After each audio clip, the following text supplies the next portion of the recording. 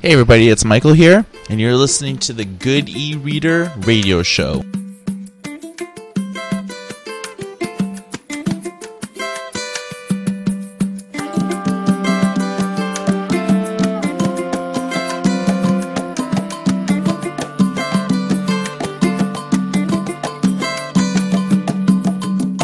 O nó da tua orelha ainda dói em mim. E Cebolinha mandou avisar. Quando a freguesa chegar, muitos pãezinhos há de degustar. Magali faz a cadência da situação. Que essa padaria nunca vendeu pão. E tudo que é de ruim sempre cai pra cá. Tem pouca gente na fronteira, então é só chegar. O dinheiro vem pra confundir o amor. Um santo pesado que tá sem andor. Na turma da Mônica do asfalto,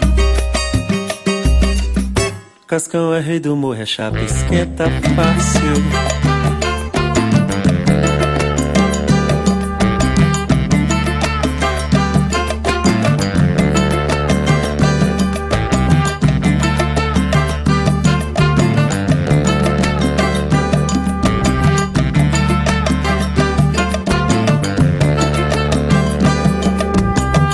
Quem tá na linha de frente não pode amarelar o sorriso inocente das crianças de lá. Quem tá na linha de frente não pode amarelar o sorriso inocente das crianças de lá. O nó da tua orelha ainda dói em mim. Cebolinha mandou avisar. Quando a freguesa chegar, muitos pãezinhos há de degustar.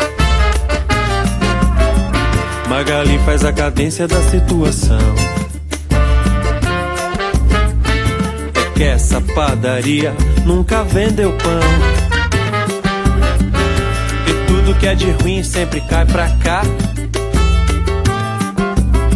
Tem pouca gente na fronteira, então é só chegar. O dinheiro vem pra confundir o amor. Um santo pesado que tá sem andor. Na turma da Mônica do asfalto, Cascão é rei do morro, a chapa esquenta fácil.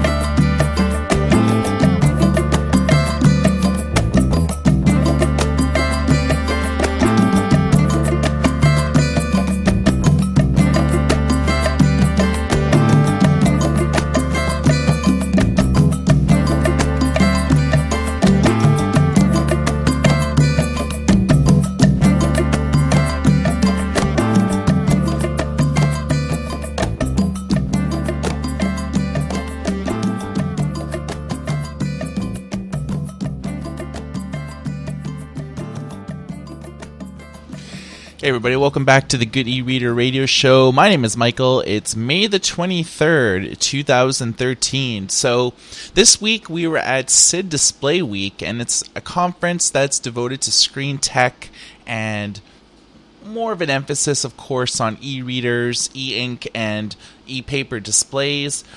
We saw a number of pretty cool things. Qualcomm has almost resurrected mirror cell technology, and I honestly wrote this off as dead. You know, I've seen a ton of technology, Plastic Logic, Bridgestone, Pixelqui, and a number of other companies that have all come and went trying to enter the commercial sector for e-readers and tablets, and most ducking out before they ever release anything. So we saw some cool things. Miracell and Qualcomm are hyping what's known as the Internet of Things, wearable technology, things that you carry with you. So they showed off a smartphone with a Miracell display, and they also showed off a smartwatch. And we talked about some other practical applications of just wearable technology in general. We're all familiar with the upcoming Google Glasses, and there's been a ton of rumors around the Apple iWatch, but it's not really limited to just that. Think about a wearable technology to monitor heart rates for diabetics, for insulin levels. There's a ton of things that have not really been done yet that incorporates the Internet of Things, and that's really the way that the industry is going to wearable tech. And we talked to a lot of different people there, and they said roughly around 2016, that's when we're going to see a tremendous amount of wearable tech companies getting seed capital, doing commercial releases, and so on. The smartwatch by Miracell, it's commercial ready. They're just looking for people to purchase it. It looked pretty cool. You could do things like Google Now. You could have apps installed on it. You can get texts, Facebook status updates. It's kind of a cool thing to reference a watch instead of pulling the smartphone out of your pocket and turning it on. Now, the Miracell smartphone is actually cool. On the front, it's full Android with a Miracell display, and on the back, you have the same sort of 2.1-inch secondary screen. So, if you've ever seen pictures of the Yoda phone and split-screen phones, you kind of know where I'm coming from. And it's pretty cool because you could have the back of the phone with your Google Maps or your Twitter feed or your, again, Facebook Home, Google Now, and things like that. And that's always on, and it's tremendously low power. It'll last you like weeks and weeks.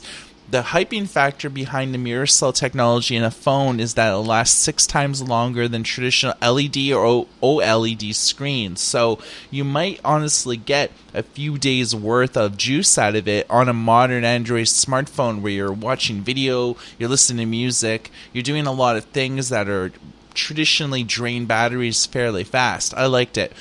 The second thing is e-ink in general. So we stopped by the e-ink booth and we took a look at the new Sony 13.3-inch e-reader, and this is getting a lot of attention through mass media. It's a partnership between Sony and e-ink. Sony developed some proprietary technology, shared it with e-ink, they combined with their EPDs, and now they have a flexible display within this. And so the e-reader itself is not bendable, but it's tremendously excellent at the PDF experience. And honestly, I get about 10 to 15 emails every single day like clockwork from people asking me what e-reader is good for them for PDFs. Everything from gaming guides to magazines to back issues of newspapers, airline pilots with their maps, research assistants with their very complex mathematical formulas, as well as, text and things like that. So a 13.3-inch e-reader is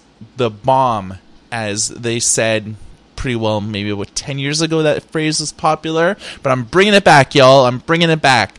But I think that this is very good. I didn't get a chance to test out what an ebook looked like on it yet, but we are going back to today, so later on today, so you're probably listening to this around midnight Pacific or late Eastern time, and we're going to do another review of the Sony e-reader where we get it better lighting conditions, because in our prior video there was a lot of lights in the e-ink booth. We're going to try to get it away from all of the lights and shoot it in an area where it's not really glary and reflective, but we'll also try to load in our own ebook on it so you can get a sense on how the traditional e-reading experience will be in conjunction with the PDF experience like they've been showing to media both in Japan and now in Vancouver, and in a month from now at various other trade shows.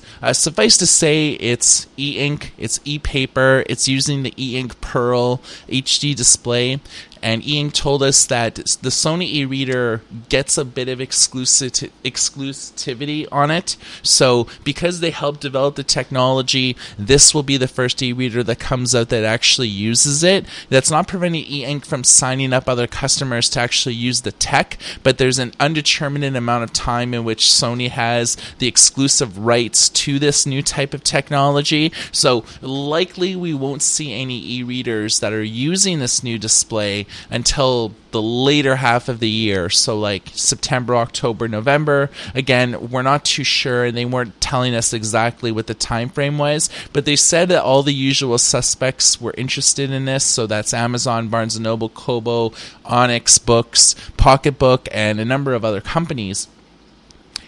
What this means is that you're not limited to 13.3 inches, but they said that that was just the specific cut of the paper that Sony wanted. Vendors can get a 9.7-inch e-reader, a 7-inch e-reader, a 10-inch e-reader if they wanted to. So there's a lot of flexibility in the PDF experience not being limited to the ones that we showed you and the ones that I'm talking about now, but it's all a matter of the cut of the paper. So it's pretty well up to the vendors that do business with E-Ink on exactly what type of screen that they want.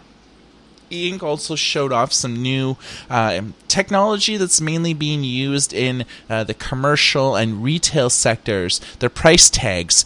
They've added red pigment to the E-Ink formula that's traditionally white and black, but now they have red. What this means is that a lot of brand logos will suddenly be able to be employed. Target, Macy's, Kmart, a number of companies use red in their logos, but they'll be able to make the certain elements on a normal price tag very noticeable. Red captures your attention. You know, if you walk by a bunch of normal price tags and you see something that's red, it'll get your attention. And so they're really hoping to market this technology in turn of normal paper price tags. They've also developed some deep freeze type technology that will also work in freezers, in the milk aisle, in things that traditionally go as low as minus 25 Celsius. So they're really kind of branching off from their bread and butter market, which is e-readers, and E-Ink is kind of hoping on entering the retail sector with price tags. We heard from E-Ink reps that your average supermarket in a year will spend about $50,000, and that's often in bigger grocery stores. They'll spend that much a month on paper. So that's the paper that you get when you get your bill at checkout.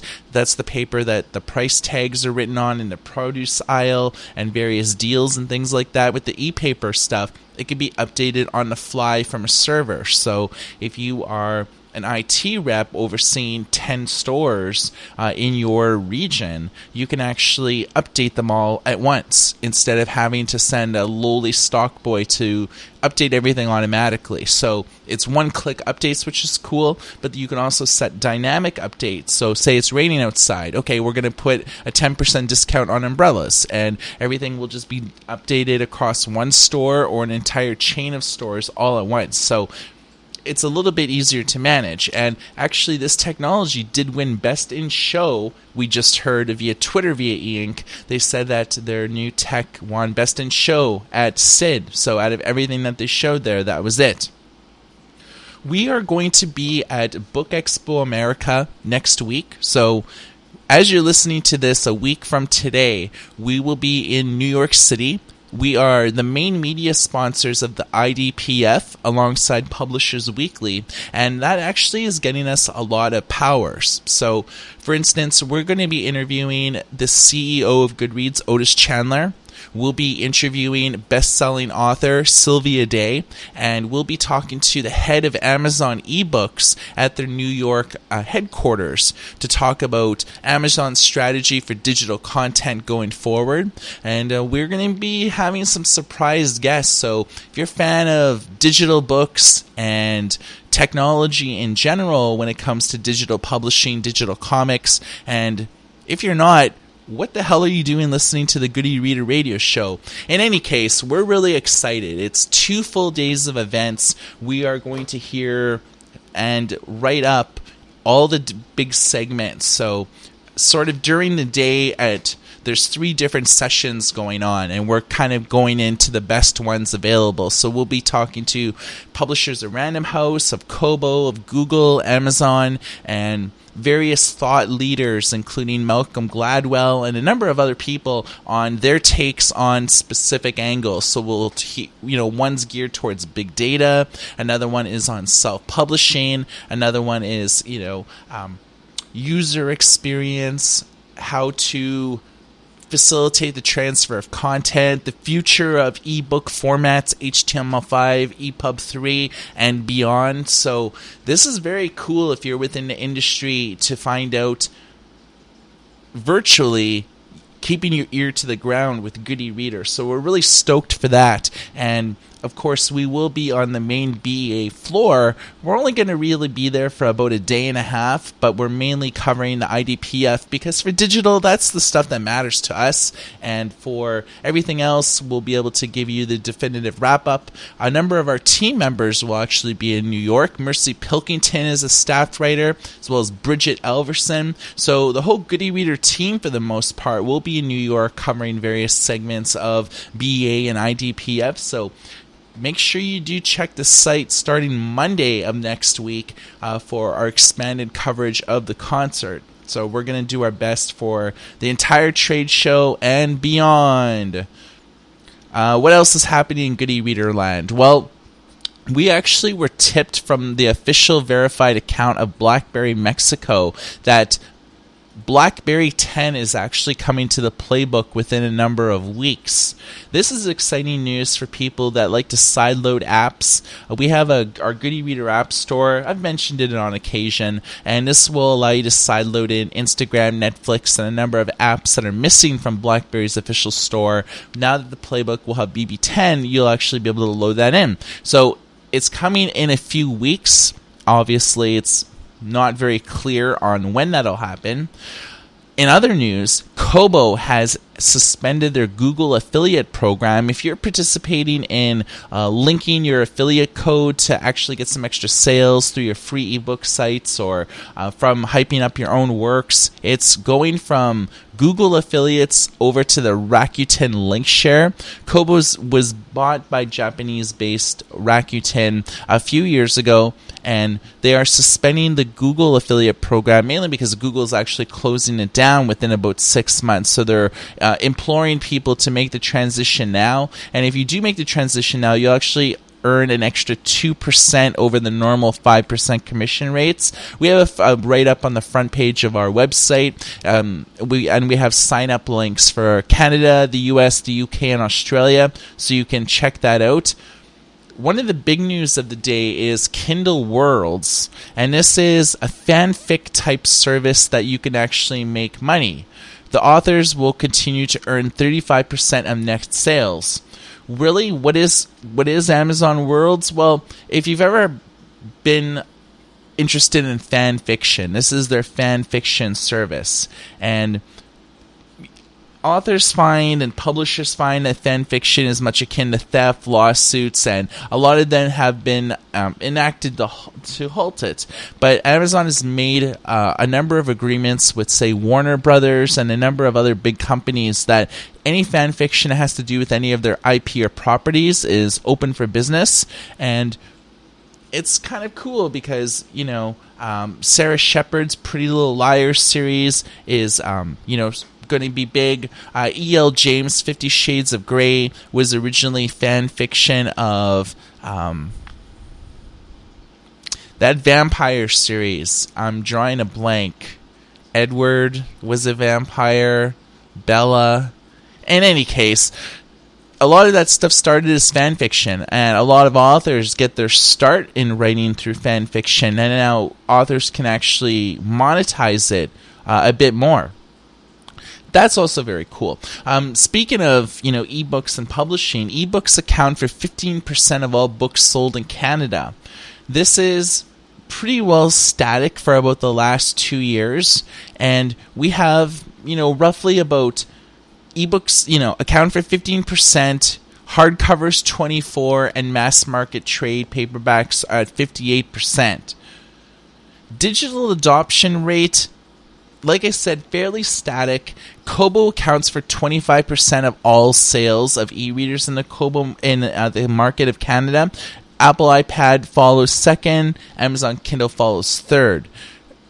Kind of a shaky landscape. Last year, Kobo was second and Amazon was first, but it looks like Kobo has retained market share due to the high availability of e-readers in Indigo Chapters, Future Shop, Best Buy, Walmart. A number of big companies are all stocking Kobo e-readers, so it has the most retail visibility in Canada, so it's not so surprising that they have usurped Amazon as being, the number one out there. The Reading Rainbow, if you're a fan of the old show that was on TV, they had an app. And we reported on the app and interviewed LeVar Burton when he launched it roughly about a year or so ago now. It was only on iOS, but now it's available on the Kindle Fire. We actually broke the news about 3 or 4 days ago that Amazon had tipped on its Twitter account that there's some news coming. And so we dive deeper into it. We talked to the folks at Reading Rainbow, and yes, they have an Amazon app now available on the Kindle Fire app store. So if you have a Kindle Fire tablet, you will be able to explore the various islands, get your kids reading. It's actually pretty friggin' cool. Finally, Stephen King decided to forego ebooks in his next novel. It's called Joyland, and it's only going to be available at traditional bookstores. King told the Wall Street Journal, "I have no plans for a digital version, maybe at some point, but in the meantime, let people stir their sticks and go to an actual bookstore rather than a digital one." Ironically, Amazon was one of the first companies to start pre-orders on the physical copy. So despite the fact that he wants people to go in real bookstores, a lot of people will be ordering it from eBay, Amazon, Barnes & Noble, and getting the actual physical copy sent out to them. My take on it is that it's going to be the same thing as Harry Potter. Harry Potter took a long time for the physical books to make the ebook jump. It took roughly almost 5 to 6, 7 years. They were some of the most pirated books of all time, and it's often the books that do not get the official ebook treatment that often become the most pirated just because of the demand. People like to read electronically. They don't go to bookstores, and in many cases they buy ebooks because of the significant price decrease. Average best-selling ebook $9.99, a new hardcover about $39.99 and up, or sometimes a few dollars down. So it makes sense that if you're a voracious reader like I am, that you prefer to go digital because you actually save a lot of money. Instead of buying one book for a hardcover, you can almost buy 3 new ebooks, which is a very solid deal. I do think that this will encourage piracy. In the past, when people have done this, they have an ARC or they have a scanned copy up either the day of release or the day before, because if it opens on the same day in the UK as the US, obviously it's available in the UK first, and generally it'll be posted pretty quickly.